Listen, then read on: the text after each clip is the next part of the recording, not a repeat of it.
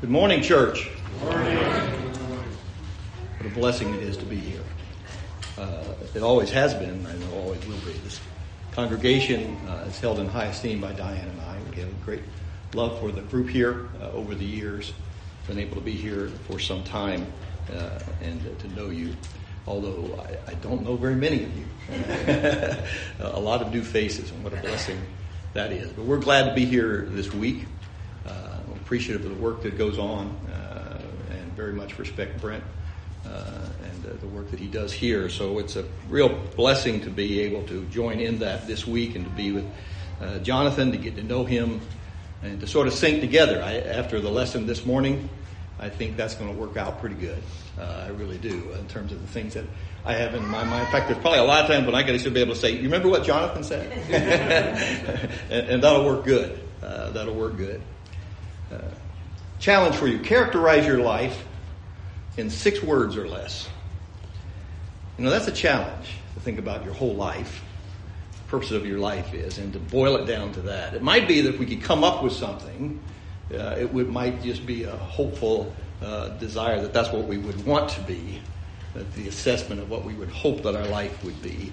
I think about my own life. I'll leave that to the preacher who preaches my funeral, and hopefully they'll give him more than 6 words when that time comes. But there's one self-characterization, I think, found in Scripture that I would desire to be mine. And that's the Apostle Paul in Philippians chapter 1, verse 21, where he says, "For me to live is Christ, and to die is gain." Well, you say, well, preacher, that's more than 6 words. Well, it is, but it's not. In the original language, it is only 6 words. It literally says, to live Christ, to die gain. These are words of the apostle, of course, recorded in contextually in some of the last words that we have. The apostle said. So it's near the end of his life. You might even say, well, it's sort of a eulogy type of statement, but the apostle did not intend it to be a eulogy.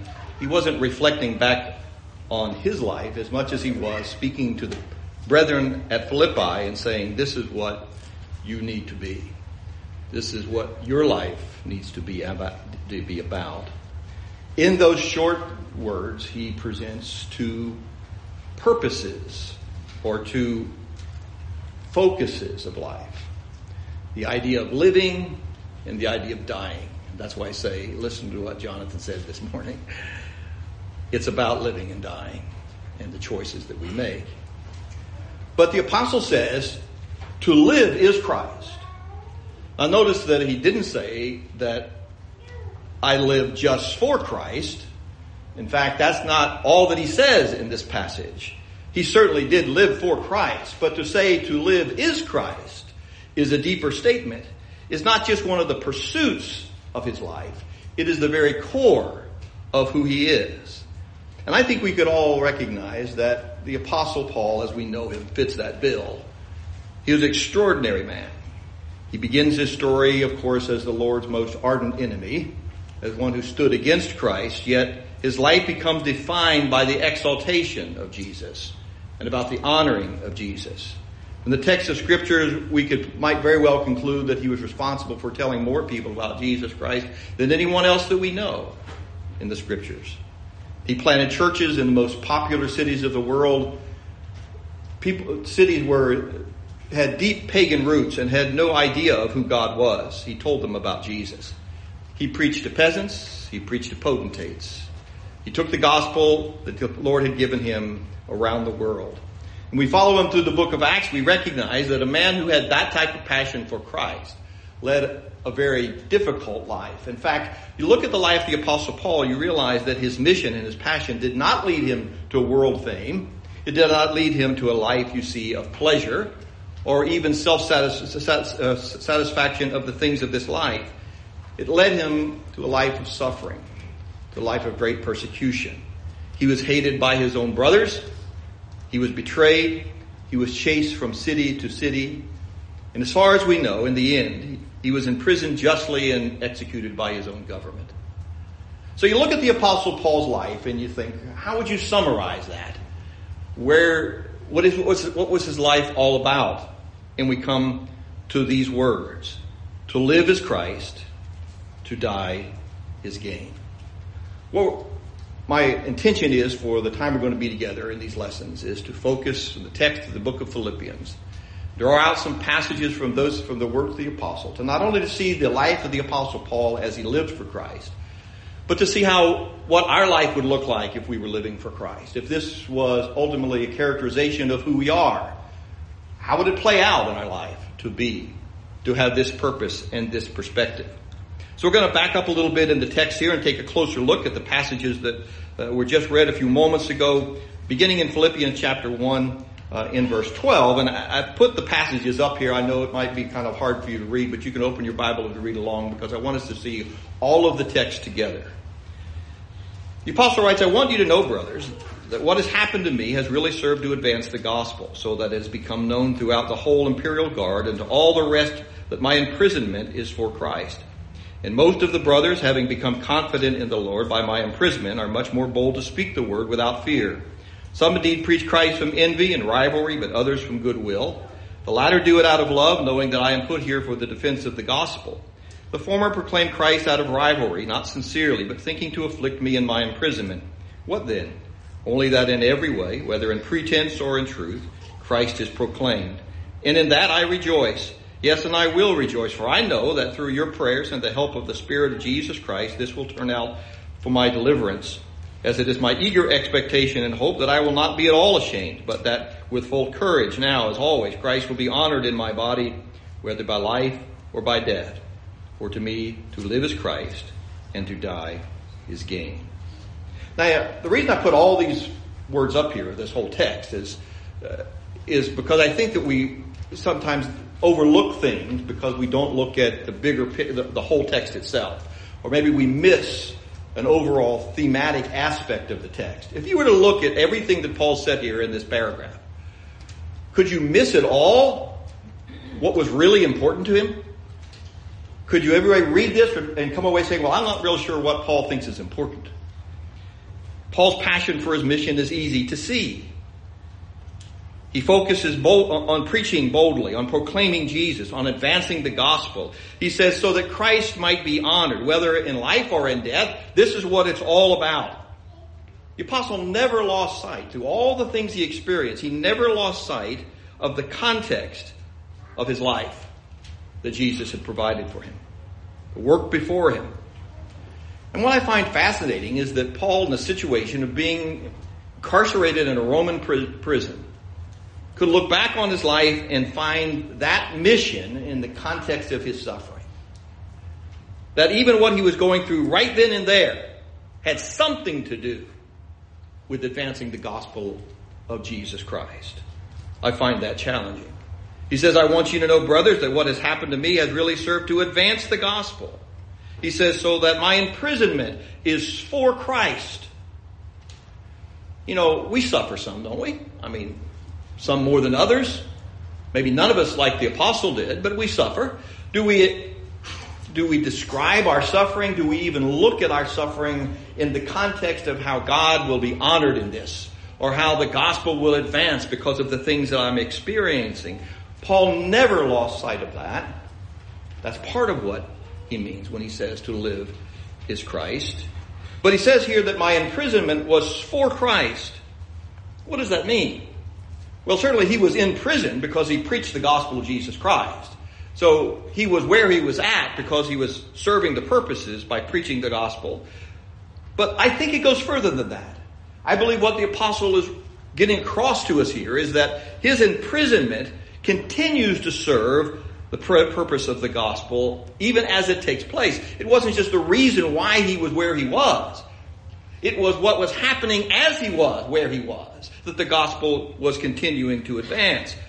And that's a perspective, as I mentioned, that really challenges me in my perspective of my own life. Why is this happening to me now? Why am I going through this? Can I in any way look at what I've been doing in my life and what my life has been around and saying that, okay, God's going to use this.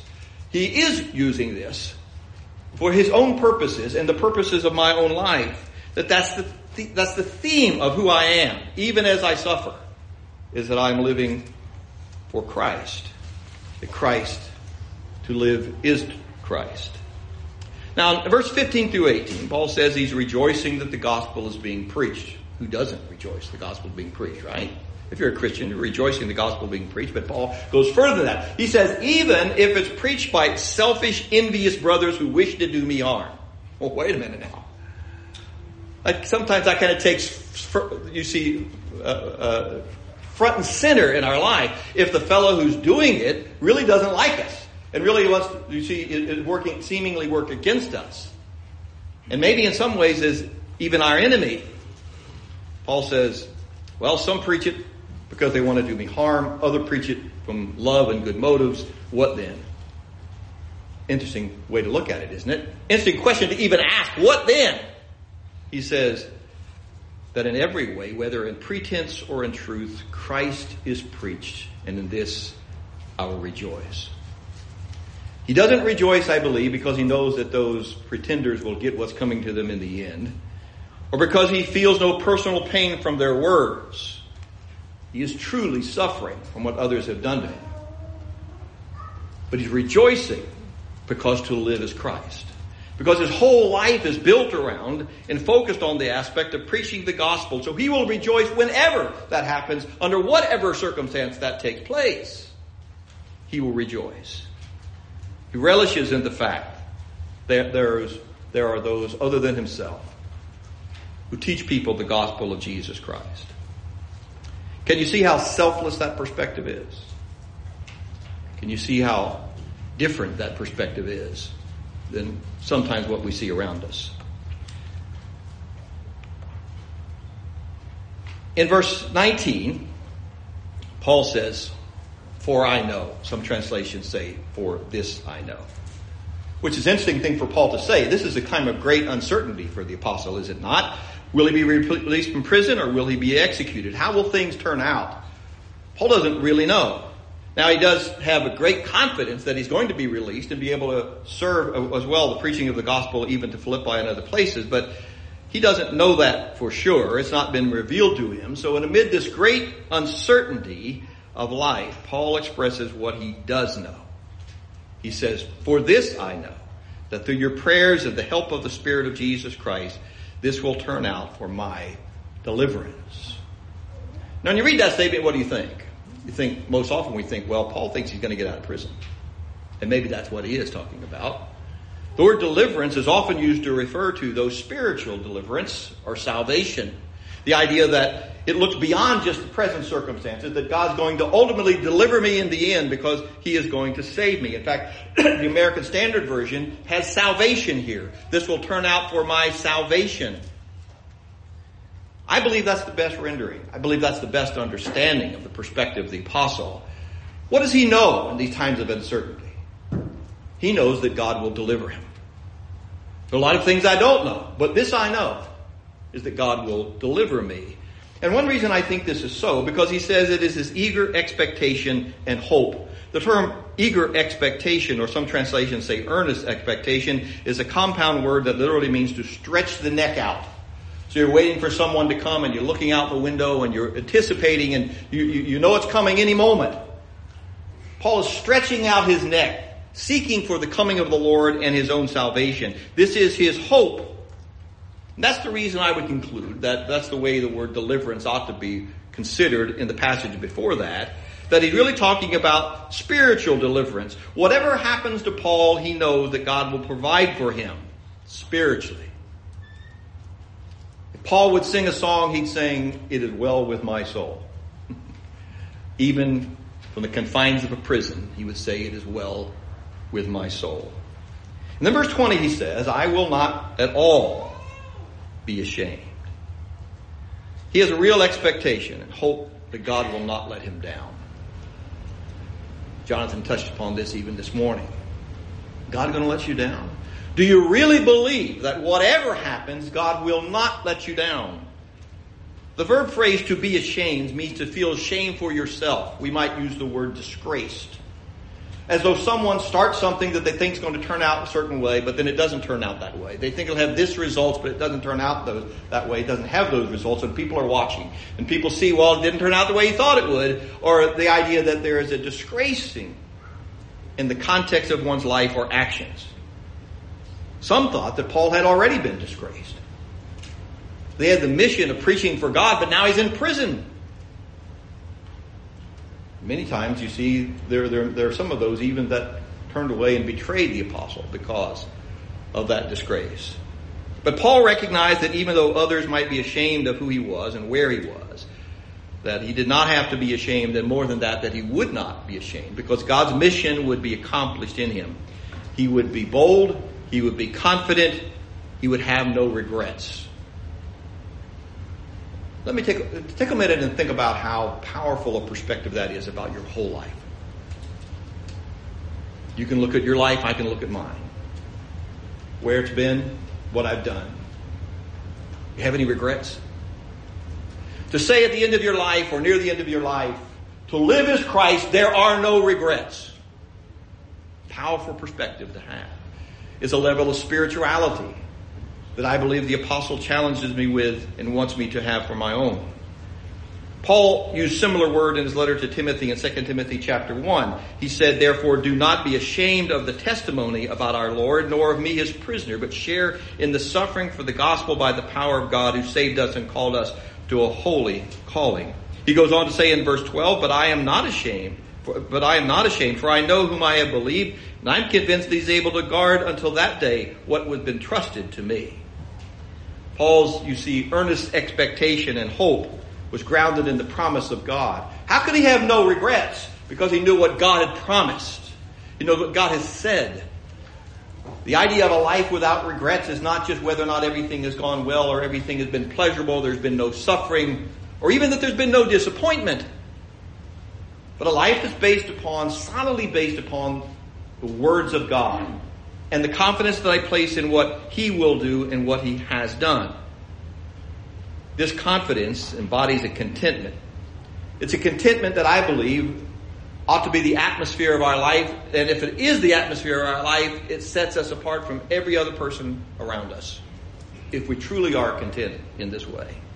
Helps us live apart from the cares of the world in Hebrews chapter 13. Let your conduct be without covetousness. Be content with such things as you have. For he himself has said, I will never leave you nor forsake you. So we may boldly say, the Lord is my helper. I will not fear. What can man do to me? When God's children can exhibit peace and contentment in their life in the face of great trouble, I believe Christ is honored in a way that he can be honored in our society above and beyond even public proclamations. And that's where I think Paul would lead us here. To live as Christ and to die as gain, because it's all about honoring Christ. Verse 20, now as always, Christ will be honored in my body, whether by life or by death. The New King James uses the term magnified there, which may be a little bit better image for us. We know what it means to magnify something. You can't read it. So you put on these little glasses that you hang on your nose when you get older, and it makes the words appear a little bigger, and so it helps a little bit until it doesn't. But you magnify it so that you can see it. And that's what the word literally means. It means to enlarge. From the word megas means to make great. So Paul says Christ will be honored. Christ will be magnified. The Pharisees were said to enlarge the borders of their garments so that they would be more conspicuous. So here's one guy's garment, but there's the fringes on that fellow's garment. He's really righteous because it magnified the aspect of what he wanted to portray to other people. The church was magnified in Acts chapter 5 by the miracles that were done by the apostles. It enlarged the purpose of Jesus for individuals, you see, to be able to see and experience the aspect of the miraculous power of Jesus Christ. Paul here in this particular text says, that's what's going to take place and will take place in my body. Christ will be magnified. So, the question that we could pose here, is that what your life is about? Magnifying Christ. Making Christ larger than anything else, enlarging the gospel of Jesus Christ and the message of Jesus Christ beyond all other things in the eyes of others, so that people, when they look, would see Jesus first. It's interesting, Paul adds a little phrase here. He says, now as always. His confidence is that even in his suffering here, and what's going to happen, the gospel is going to be proclaimed in advance. Jesus is going to be enlarged. But then he says, now as always. How often did Paul count on the Lord and Jesus came through him, for him? How often did God rescue Paul? How often had Christ been enlarged by the events of Paul's life, no matter how difficult? You see, Paul had been left for dead, beaten unconscious. He'd been disgraced in the eyes of others, despised by his own brothers. Yet in all of that, this is what Paul's saying. Christ has always been magnified in what has happened to be in my life. He's always been enlarged. Now, as always, this is what will take place. Again, that's a powerful perspective in our life. We think sometimes, well, yeah, there have been times God's been working through me. There have been times when God's, had his hand in my life. But then there are other times when I wondered where he was. Paul says, no, to live is Christ. Christ has always been magnified in the things that God has provided for me to do. So Paul had seen God's hand in the most unusual places. From the pagan islands of Malta, where the idol worshippers were falling down to worship him and calling him God, to Jerusalem, where God's own people considered him to be a betrayer and conspired to take his life. It didn't make any difference whether it was Malta or Jerusalem. God had always been there to deliver him and to provide for him. So he preached in palaces and prisons and in every circumstance, because he continued to preach the gospel of Jesus Christ. The purpose of his life came through. Christ, I told you I was going to do that, didn't I, friend? I said, you lay that thing up there, I'm going to knock it over. My brother is Mike, you remember? Some of you will get that, maybe. The recognition that God was constantly working for his own glory is foundational to this perspective of what it means to live in Christ. I'm convinced that we need to reassess that sometimes. That what God is doing is not for me. What God is accomplishing is not for my glory. It's for his own glory. And because God calls us to work for his own glory, then our lives can be for Christ or in Christ. Consistently working for his own glory was a call for the disciples to consistently work for the glory of God as well. 1 Thessalonians chapter 5, Paul says, rejoice always, praying without ceasing, giving thanks in all circumstances, for this is the will of God in Christ Jesus for you. Do not quench the spirit, do not despise prophecies, but test everything, hold fast to what is good, abstain from every form of evil. Now may the God of peace himself sanctify you completely, and may your whole spirit and soul and body be kept blameless at the coming of our Lord Jesus Christ. He who calls you is faithful, he will surely do it. Paul's saying, God's got a purpose here in mind, and these are your responsibilities. You abstain from evil, you pray constantly before God, you hold fast to what is good and turn away from what is evil, and God will accomplish something in you. He will surely do it. Later on in 2 Thessalonians chapter 3, he says, finally, brothers, pray for us, that the word of the Lord may speed ahead and be honored as it happened among you, and that we may be delivered from the wicked and evil men. But not all have faith. But the Lord is faithful, and he will establish you and guard you against the evil one. And we have confidence in the Lord about you, that you are doing and will do the things that we command. Notice verse 4. We have confidence about you. Well, that's not what he says. He says, we have confidence in the Lord about you. Where is his confidence raised? In what God is doing among his people if they put him first. You see, God's working for his own glory among his people. So there's a need for a consistent, lifelong commitment to God, because God desires his wishes are being performed within the context of our lives and with the activity of our lives. John chapter 15, Jesus said, if you abide in me, which means to continually live in, and my words abide in you, you will ask in what you desire, and it shall be done for you. By this my Father is glorified. Sometimes we think, well, God give me what he wants. That would be really good for me. If God gives me what I desire, as I abide in him, it's not for my good, it's for his good. He will be glorified when he gives me the things that I really desire, if I really desire the things that will bring him glory. And that's where the challenge is. Do we desire the things that will bring him glory, that will honor him? Paul says to live is Christ. And then he says, in this context, in my body. Christ will be honored in my body. This phrase points directly, I believe, to the sufferings of Paul. He mentions his body here because, you see, he's suffering things physically as he even writes these words. There was a connection between his mission and the physical experiences of his body. Paul viewed his physical body as an instrument to be used to glorify Jesus, even in the experience of suffering and weakness. In fact, I would sort of modify that and say especially in the experiences of suffering and weakness, Paul recognized that what was going on in his body would honor Jesus. There's a great truth here evident in this verse. I think it was concisely stated by Boyce in his commentary. He says, Christ must be magnified in the bodies of those who believe in him, or he will not be magnified at all. God is not magnified in political movements, earthly cathedrals, temples, or churches' houses, but in the bodies of Christians. I believe that's true. But it's something we miss sometimes, isn't it? What's going on in our personal life and the things that we are suffering have purpose. The purpose is that Jesus would be honored in what we suffer, in the things that we experience. So after cataloging his personal sufferings, the beatings, the imprisonments, being lost at sea, dangers from his own brothers, all the things that he had, even to the anxiety of the brethren that he was trying to teach, Paul said in 2 Corinthians chapter 11, verse 30, if I must boast, I will boast of the things that show my weakness.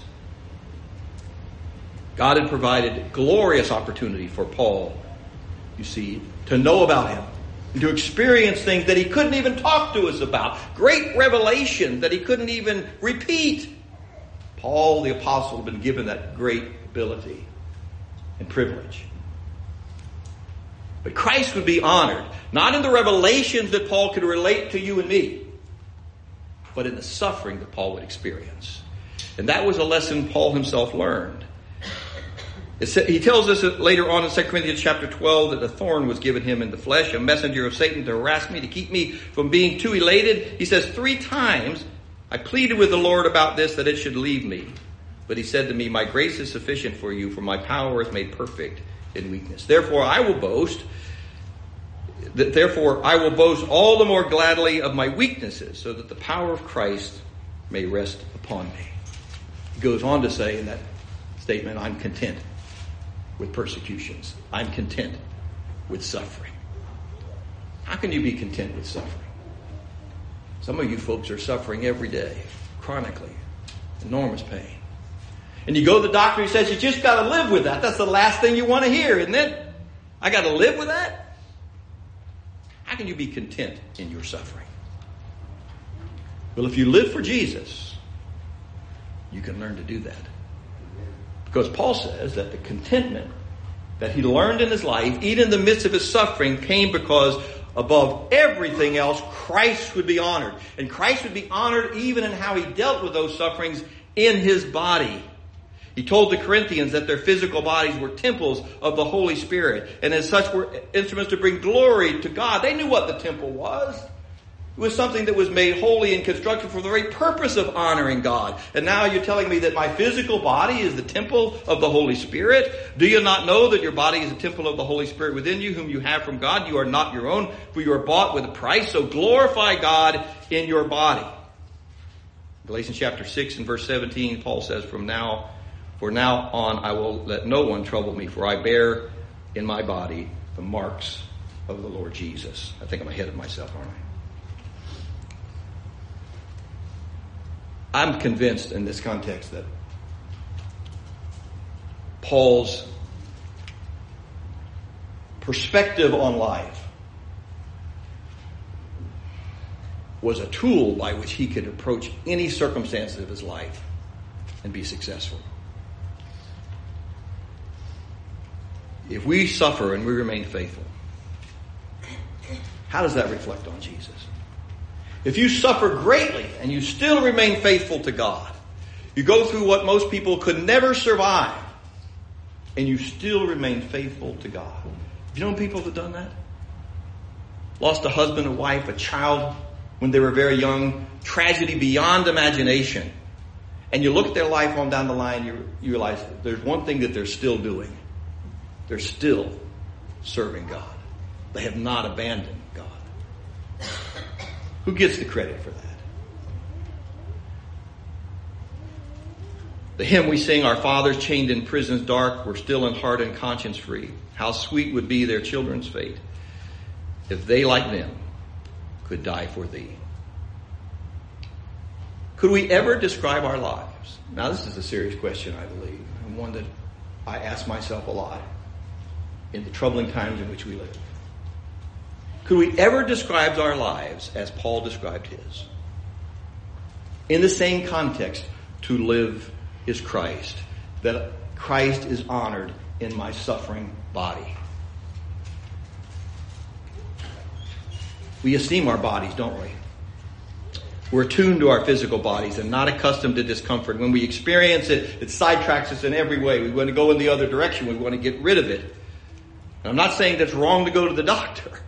Get rid of that pain. I'm trying to do some of that myself. But what would it be like to physically suffer for Jesus? What would that be like? I don't know that I know what it meant to physically suffer for the cause of Jesus Christ. There are those who have, and there are those who do.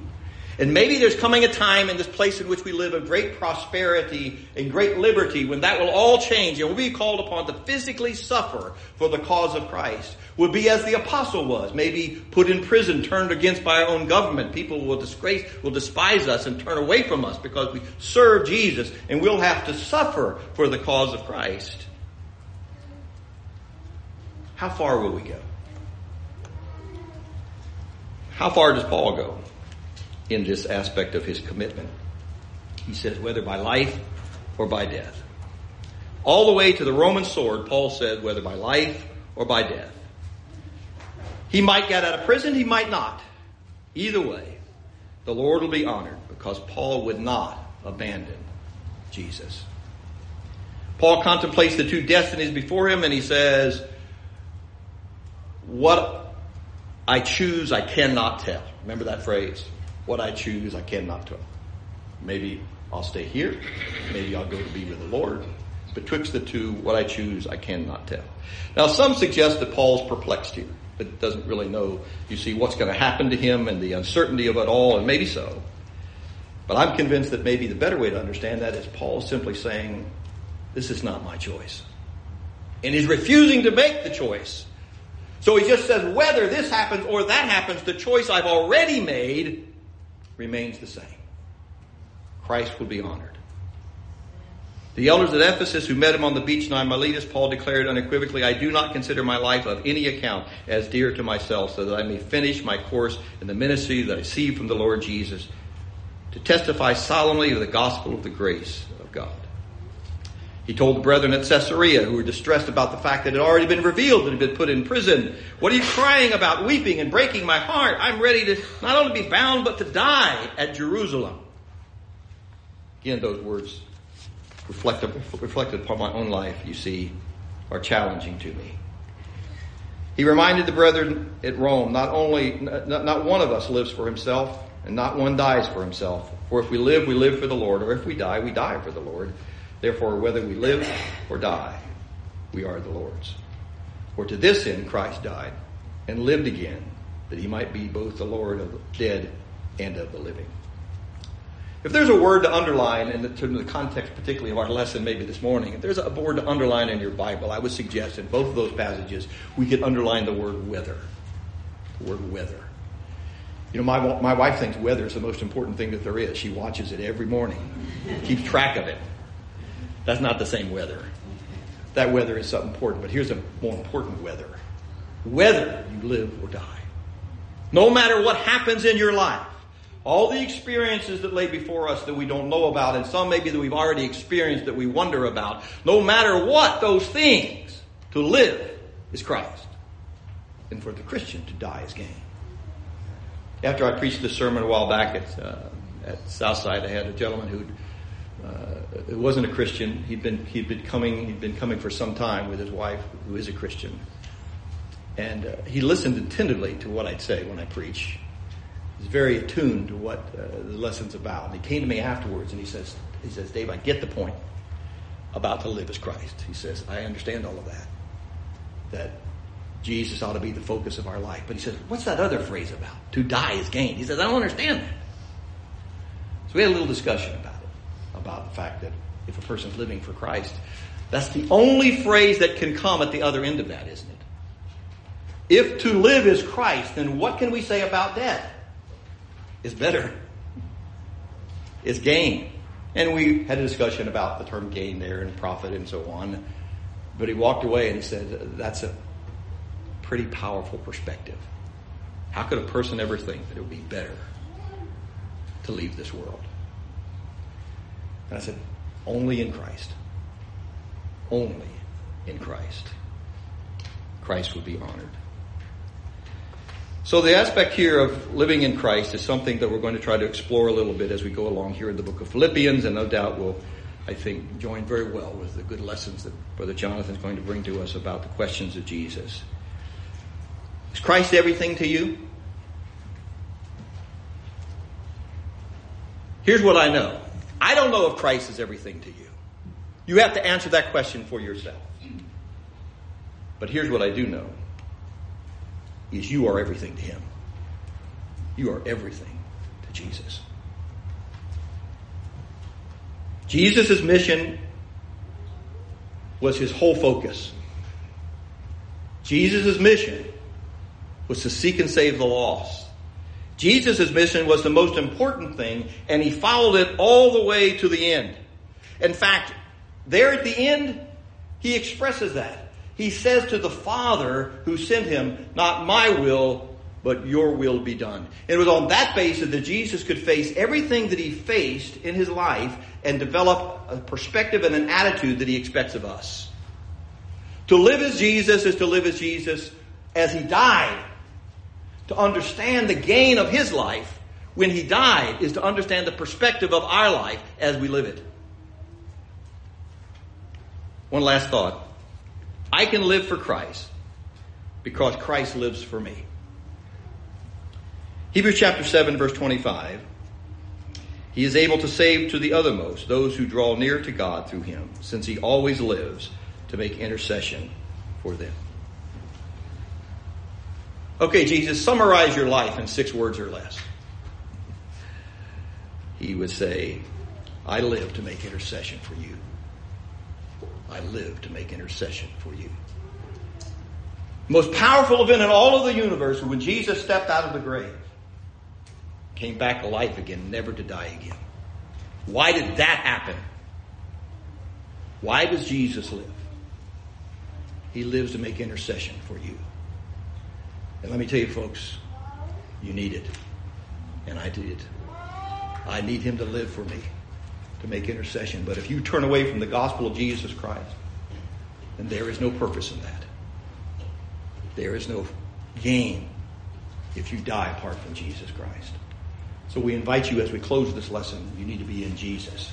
You need to be in a position where the blood of Jesus will cleanse you from all of your sins. And the intercession of Jesus will make you new again. You need to come repenting of your sins and being baptized into the body of Christ so that you might rise in the power of the resurrection to a new life. Will you live for him? We invite you to come. Let's stand and sing the song that has been announced.